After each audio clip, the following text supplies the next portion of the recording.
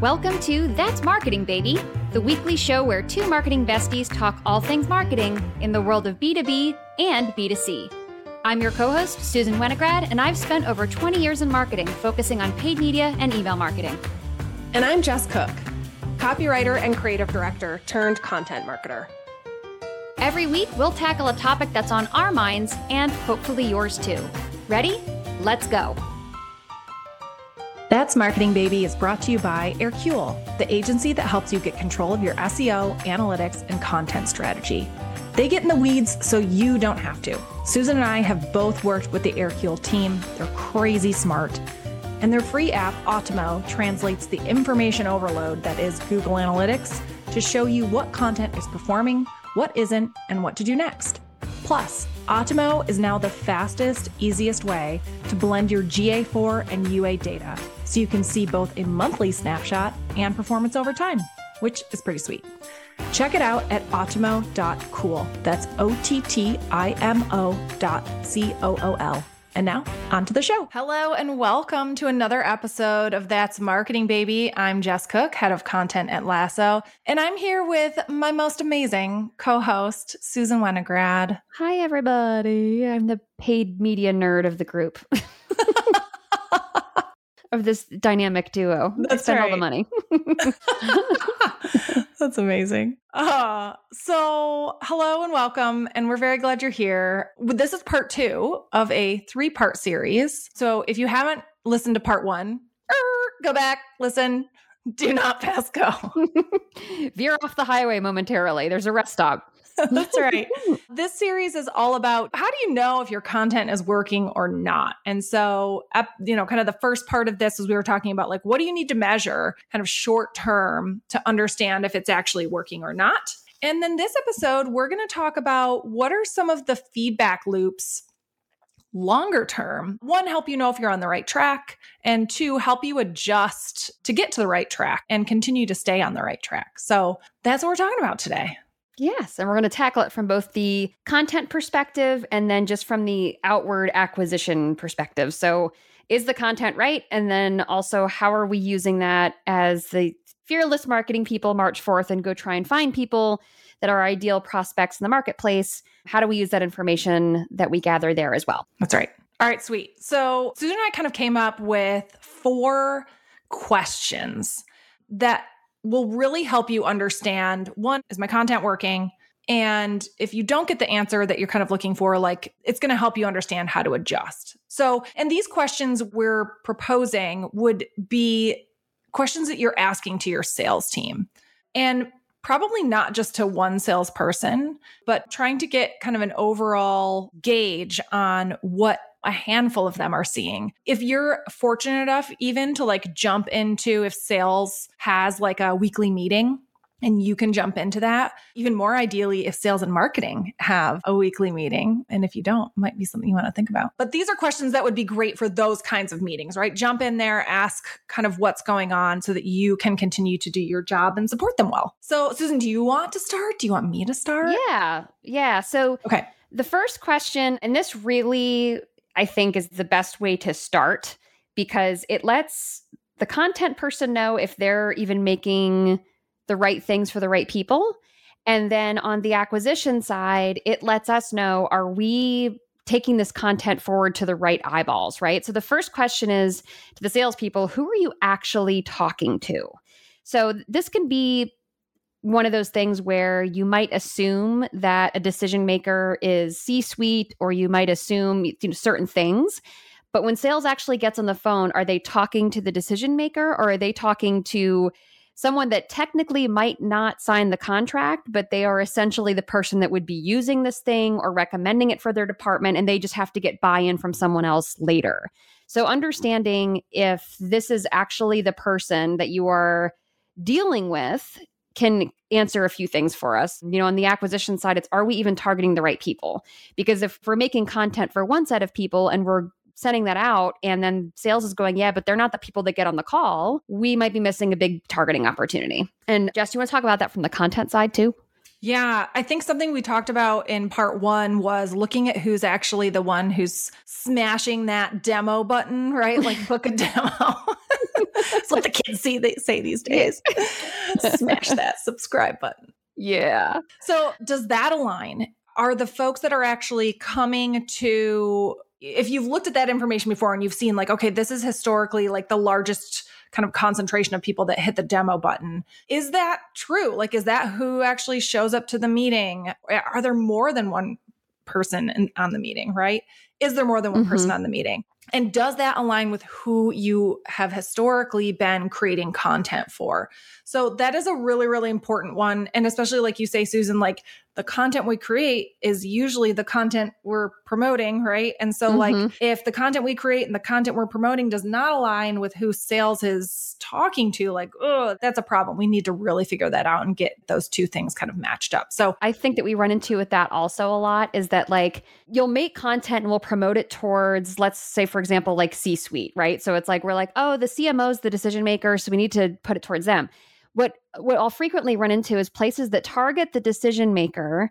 So the decision maker, who's, technically the decision maker, I should say, they'll be like, oh, there's this platform, and they'll tell their team, can you guys check this out, do a demo, whatever. And so it's like you've roped in the decision maker, but then they have to, the people that would actually be using it day to day, who are kind of the hand raisers to say, yes, we need this. A lot of times they go into it and they don't even know what it is. And I've been in that position where it's like, there was someone in the C-suite that's like, hey, there's this thing that some other guy told me about that they're using. That's amazing. This is it. Can you get a demo of it? And there's really not a lot of context for that person about what they're doing. So that's kind of the other piece, that understanding, we think that we're talking to, in this example, the CMO because they signed the contract. In reality, there's other people that they loop in that are kind of the intellectual decision makers. They'll kind of say, hey, I heard this thing is great, but do you think this would actually be useful? So understanding if there are those players that might not seem obvious and what their job titles are and what their function tends to be. Sales usually has really good insights into who they actually speak to and kind of who they have to win over internally that might not seem as obvious. Yeah, absolutely. So who are you talking to, making sure that that is actually aligning with like who you're creating content for? And that might change over time too. Like you might go 6 months and all of a sudden you start to see a shift, right? Maybe you're getting to the point where like all of kind of the like innovative early adopters have already bought into your value prop and have bought your product. And now you're kind of moving over into like more of a majority. And you might start to see like, oh, now that we've made this move, like there's a shift in the person who's actually coming to the site. There's a shift in the person that's talking to sales. And you're also going to have to make that shift. So that's why you need to ask that question. And all of these questions, frankly, multiple times, continue asking, make sure that there's not a change that you're unaware of. Yep. Question 2. Do you want to take that one? Yeah. Second question. How did they hear about us? How did they say they heard about us, to be precise? So I think actually the last episode we spoke about like the how did you hear about us kind of piece on the intake form, right? Like the demo or the free trial kind of form is very important, right? Like that is the kind of self-reported, how did you hear about us? But if you can get your sales folks, and this is a request that you absolutely can make, is like, hey, if you think about it, can you please ask them in your discovery call, how did you hear about us? Because what they say and what they put on that form are often different. They might only name one thing in the form because they're trying to move quick. In the discovery call, they might rattle off 4 or 5 ways they've heard about you. Or I saw you on LinkedIn and I listened to the podcast, or I subscribed to the newsletter, but then I think I saw an ad too on Instagram, right? And so you get a little bit more depth and richness that you don't get from the form typically. And then you really want to know, does that align with who you're creating content for and who you're targeting, or the channels that you are pushing out in, right? If you keep hearing on the form one thing and you keep hearing in calls an elaborated version of that, like now you kind of have some power to say like, oh, instead of just this one channel, right? These 3 channels or these 2 combined, we always hear LinkedIn and the podcast, right? Like those are the 2 power players. So like just kind of trying to find trends there over time and like how people are hearing about you. And this is really nice for if you start a new channel, right? Like if you start a podcast or you're like, oh, we're really going to double down on the blog, you can start to see like, okay, in 3 months from now, we should start to hear that in these discovery calls, people are saying, hopefully, that more often they are now seeing that as kind of where they're hearing about us from. So those are the kinds of things that you want to talk to sales about. And this is also so important from a demand generation and acquisition standpoint, because there's such a problem. Honestly, I think it's a lot more pronounced in B2B, but there's such a problem with places wanting to find attribution. And a lot of what happens in B2B isn't attributable. And it's difficult to quantify that as a performance marketer and demand gen person, because I might see correlations between, hey, we started doing this thing and all of a sudden, 60 to 90 days in, we're seeing more demos in general, but none of them tie back to that thing that we started doing. And when you do marketing long enough, you're like, okay, correlation's not causation, blah, blah, blah. I get it. But on the other hand, it's like you see those patterns where it's like, we're doing this thing and then there was this lift over time. But because everyone keeps wanting to tie everything back to these sources of truth, then they're like, oh, well, that thing's not working because it's not getting attribution for our demos. And then they stop doing it. And so it's very hard as a demand gen person to operate in those environments because, to your point, there are these things that users stitch together to kind of create this brand trust before they reach out to get a demo. And that's not measurable. Like, it's just not easily measurable. And especially, one of the things that I know is a big topic for a lot of us is like, especially B2B, no one wants to go to your site. Like, they don't want to hang out on your site for a lot. They don't want to cruise around forever. So, and one of the things that you and I found, and one of the things that I've been working with a lot of B2B folks on with things like LinkedIn is like, stop feeling like everything has to be an ad. If you have a compelling post, it will work really well to promote it. If they want more information, great, drop it as a link in the comments. But it's so much more effective. It's more organic. It feels way more natural to users. It doesn't feel pushy, and it's not immediately just overlooked because they know that it's an ad. So there's just things like that where, if you look at attribution, it's going to look like it's LinkedIn organic because it's just coming from a link in the comments that they're clicking. But anybody that's doing demand gen kind of has their finger on the pulse of what they're running at any given time. So without that additional feedback of like, oh, we also listened to the podcast, or we heard your head of content on this podcast, or like whatever it is, there's nothing that measures that in a way that has data unless you're asking these questions and you're logging it somewhere. So it fills in a lot of that gray area that so many B2B companies are just like, there's just this middle that we don't know what happens. And it's like, but there can be. You can start to piece together some stuff if you ask that question. Yes. I think I know too personally, I can't count the number of times I've seen either an ad or just somebody posting about a cool tool they've been using. And I'm not going to take the time to like click on the tool and then go to their page and then go to their website. Like, I immediately open a new browser window and type in the name. Right. And so like, that company is never going to know that it's because I saw somebody talk about it or because I clicked on the ad. I didn't click on the ad. Right. I didn't want to waste my time, but I was still interested. And so like, I think that's where those kind of little like anecdotes come in is like, It's funny, I saw this ad and then I Googled you guys, right? Like that's as easy as it is. And that's like gold to a marketer. So make sure you're asking your sales folks, like if they say Google, do you know what search term you looked up, or did you like look for us by name? Like just dig one more layer deeper and it's really going to be helpful. Agreed. So the third one is, and I love this one because I feel like this is where you can learn so much and wind up saving a lot of time, is what do you wish the prospects knew before you started talking to them, right? So if they book a demo, is there something that you're running into that they did not know that you wish they had because it wouldn't have wasted people's time, or it would have helped them self-select as a good or not good prospect? Is there something that seemed to be a shock to them when the salesperson brought it up, whether it was like price or capabilities? Yeah. So what do you wish they knew? Right? Like multiple, 30% of the people I talked to on discovery calls this week are like, what is this? Right? Like that's something to pay attention to. Yep. And that's also a gold mine for the ad side of things, because one of the things that is really hard, especially in B2B, is you have like 3 seconds. So what do you need to be communicating? Like what seems to be something that people pick up on without you really having to harp on it? And then what are the things that it would either drive the more correct prospects to sales, or it would reduce some of the sales friction later. Or so I've always been a good example is like, I've always been kind of a fan. So many places want to just run these general branding things and they hide their pricing. And I'm like, you need to say who you're for, because it's just, you're going to get a million clicks and a bunch of demos, and then none of them are going to sign up, and you're going to pay all this money in media. Like, I would rather you have a very low click-through rate and a really high conversion rate, because then you know you're getting the right people. I mean, ideally, you'd love to have both, but I'd rather be upfront in the ad about who this is for and let people self-select so that they're not surprised when they find out whatever that thing is that you wish they knew. Yeah, exactly. And to go back to like, how do you know if the content and your marketing is working?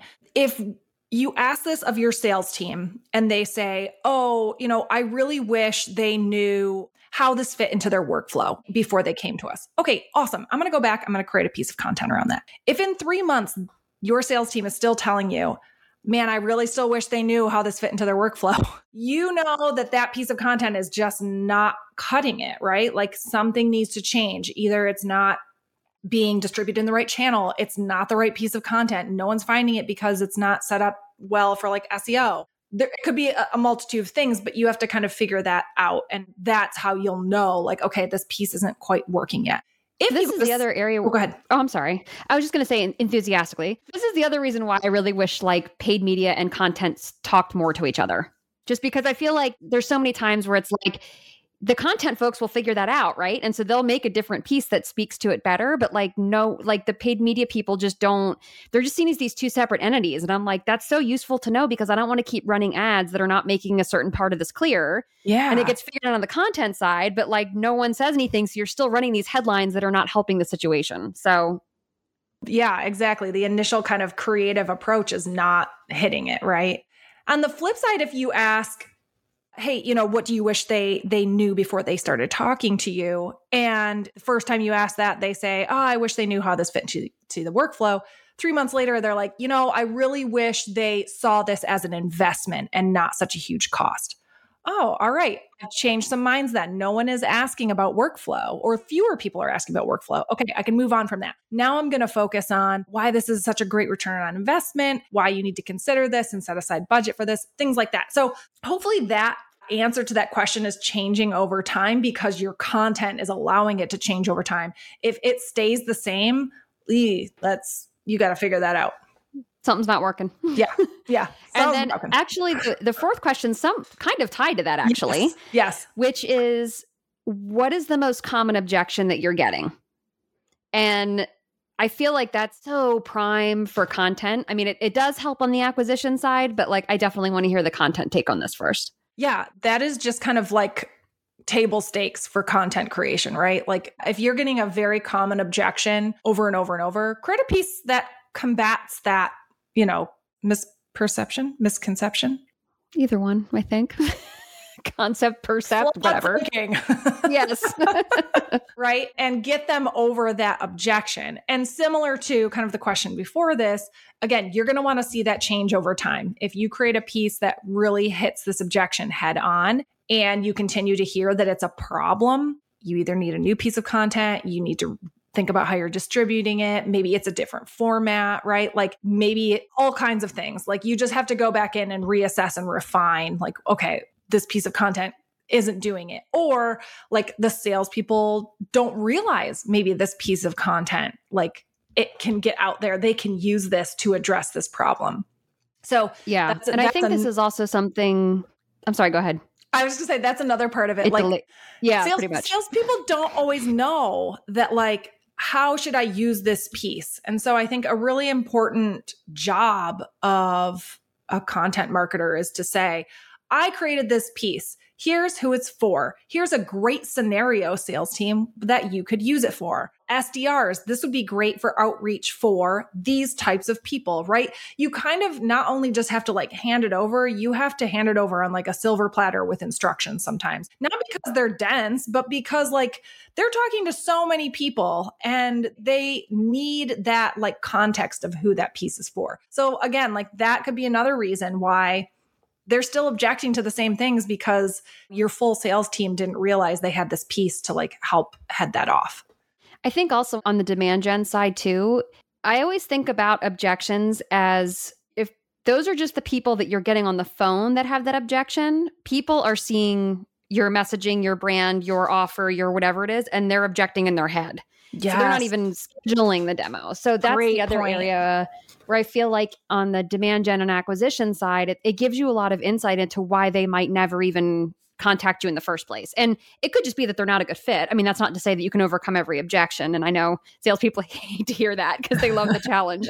But it's like, it may be an objection because they aren't your ideal customer, right? Yeah. But there are plenty that may be the ideal customer, and either it's an objection that because they don't understand something about the product and they might understand it better with a demo. It's like, and those are some of the nuances you kind of have to figure out. Is it like an objection that's rooted in something that would make sense that would take a person explaining to get them over? Is it an objection that's like a misconception or misperception?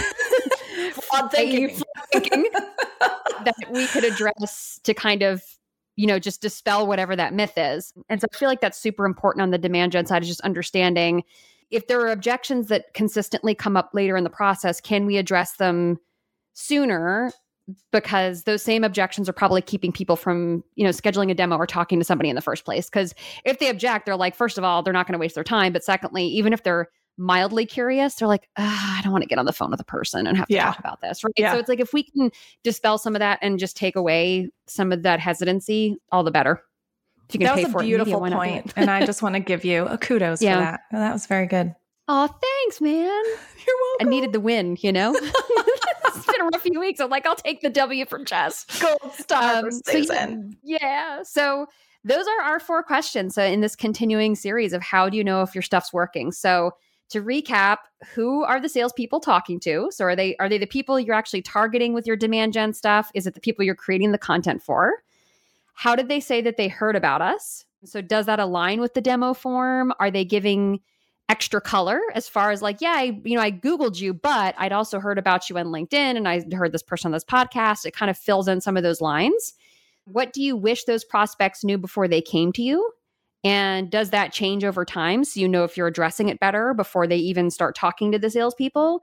And then finally, what is the most common objective? And hopefully that one's changing over time too, because you're helping address it better. And whether that's content you provide to the salespeople or objections that you try and cut off at the pass, just in your acquisition efforts, knowing what those things are, hopefully those change over time as well. Hey, real quick, you said, what is the most common objective? Do you just want to get that line one more time? And last thing is, we're at it was at 23-ish minutes, somewhere around there. Okay. I'll just redo the 4 questions. Okay. Should I just reread them? I wouldn't. They were so good. It was literally that one line. They were good? Yeah. Just the last one. Lastly. Right. Okay. And then lastly, what is the most common objection that you're hearing? And hopefully that's changing over time, which indicates obviously we're just addressing it better. But if you can either provide that as something to the salespeople that they can help overcome it, or just even further back in the process on the demand gen side, can you dispel those myths or tackle those objections that may come from people that would be a great fit for the product so that they don't just immediately assume that it's not for them? That was a gorgeous synopsis. Thank you. Jess is my hype woman today. Beautiful point. Gorgeous synopsis. You can pay me later. Everything's gorgeous today. That's right. But so those are the 4 questions. And then our next episode, we are going to wrap it up with part 3. So I'm excited for that. But yes, this should give you plenty to chew on, both from content and demand gen. And that's right. I think that's it for this week, unless there's anything else, Jess. No, that's marketing, baby. Yep, that's marketing, baby. We'll talk to you next week. Bye. Bye. Thanks for listening to this week's episode of That's Marketing, Baby. Like what you heard? Please give us some love with a review. And don't forget to hop into our community list at that'smarketingbaby.com to get more helpful tips, resources, and thoughts from us. See you next week.